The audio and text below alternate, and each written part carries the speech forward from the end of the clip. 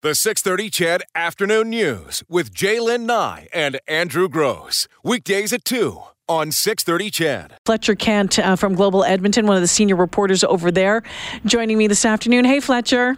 Hey, Jaylen. How you doing? Good. So you were kind of roving about last night? Yeah, for the most part. You know, lots of interesting stories all over the capital region. So just going around and sort of trying to get a sense of what's happening everywhere. Yeah. Okay. So were there any surprises for you last night, Fletcher?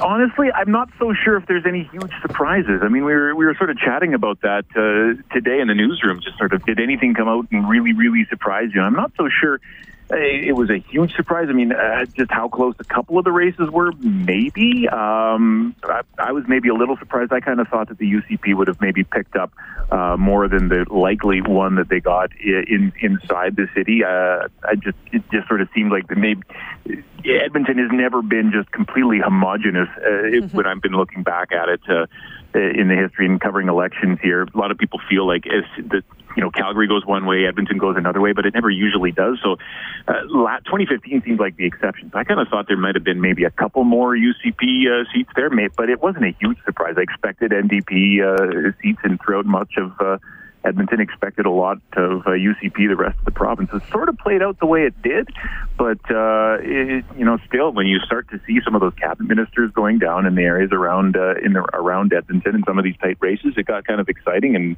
that part was great.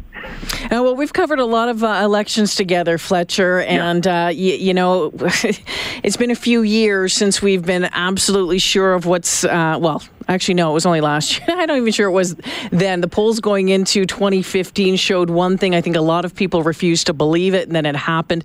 The polls going into this one certainly were pretty much bang on. That UCP majority, we saw that,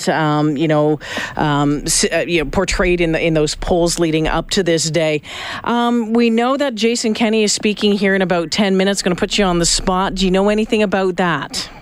About what Jason Kenney's going to say? Yeah. Not specifically, no. But I mean, every single one of these elections that I've covered in the past, the premier designate comes out the day after, and this is sort of, he outlines his initial plans, right? This is when you're going to say, this is my timeline. These are the first things that I want to do. This is how I'm going to do it. Maybe, perhaps sometimes he says, this is when I'm intending to announce a cabinet, when I want to hold my first session, those sorts of things. So, expect to hear something on those fronts. Certainly the questions are going to be asked if he doesn't answer it specifically.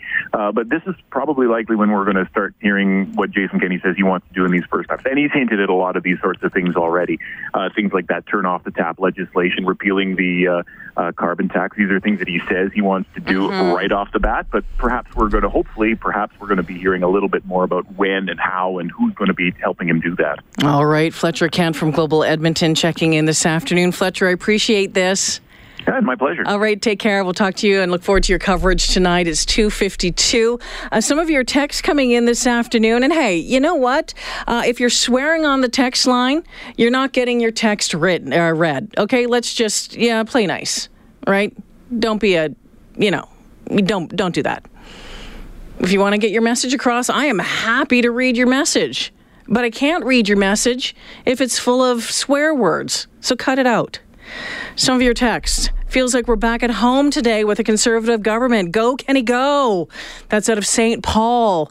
Out of Morinville, this is Eric. He says the Libs and the Alberta Party need to hold on for 2020. The election yesterday was an ideological reset for the electorate after the failed NDP experiment. Let the UCP succeed and fail where they will, and that should open the door for the next election. Please be an alternative next time. What do you think about that? What do you think about what Eric from Morinville is saying about having, a third party, 4 years from now? I like that idea. I know there's a lot of people out there that would like that idea. I think choice is good. Choice is good in the world. Mike says Brian Jean for leader of the Alberta Party.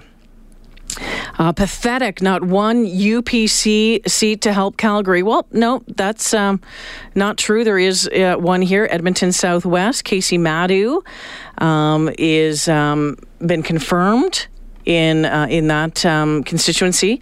Someone asking when the new Premier of Alberta will actually be sworn in. Well, that is a good question. We're expecting probably over the next 4 or 5 days that Mr. Kenney and his team sitting down, putting together a plan. I mean, obviously, they've been thinking about where people might go cabinet-wise over the past little while, but that would all have to be firmed up. We don't have a date for that swearing-in ceremony. Don't know if we're going to hear that at the top of the hour when he speaks, but as soon as we know, you can be sure that we'll let you know. Dallas says, Jay, I feel dirty. I still don't know if I voted right. I'm expecting the Alberta Party will make great strides in 4 years. But you voted, Dallas. That's all that matters.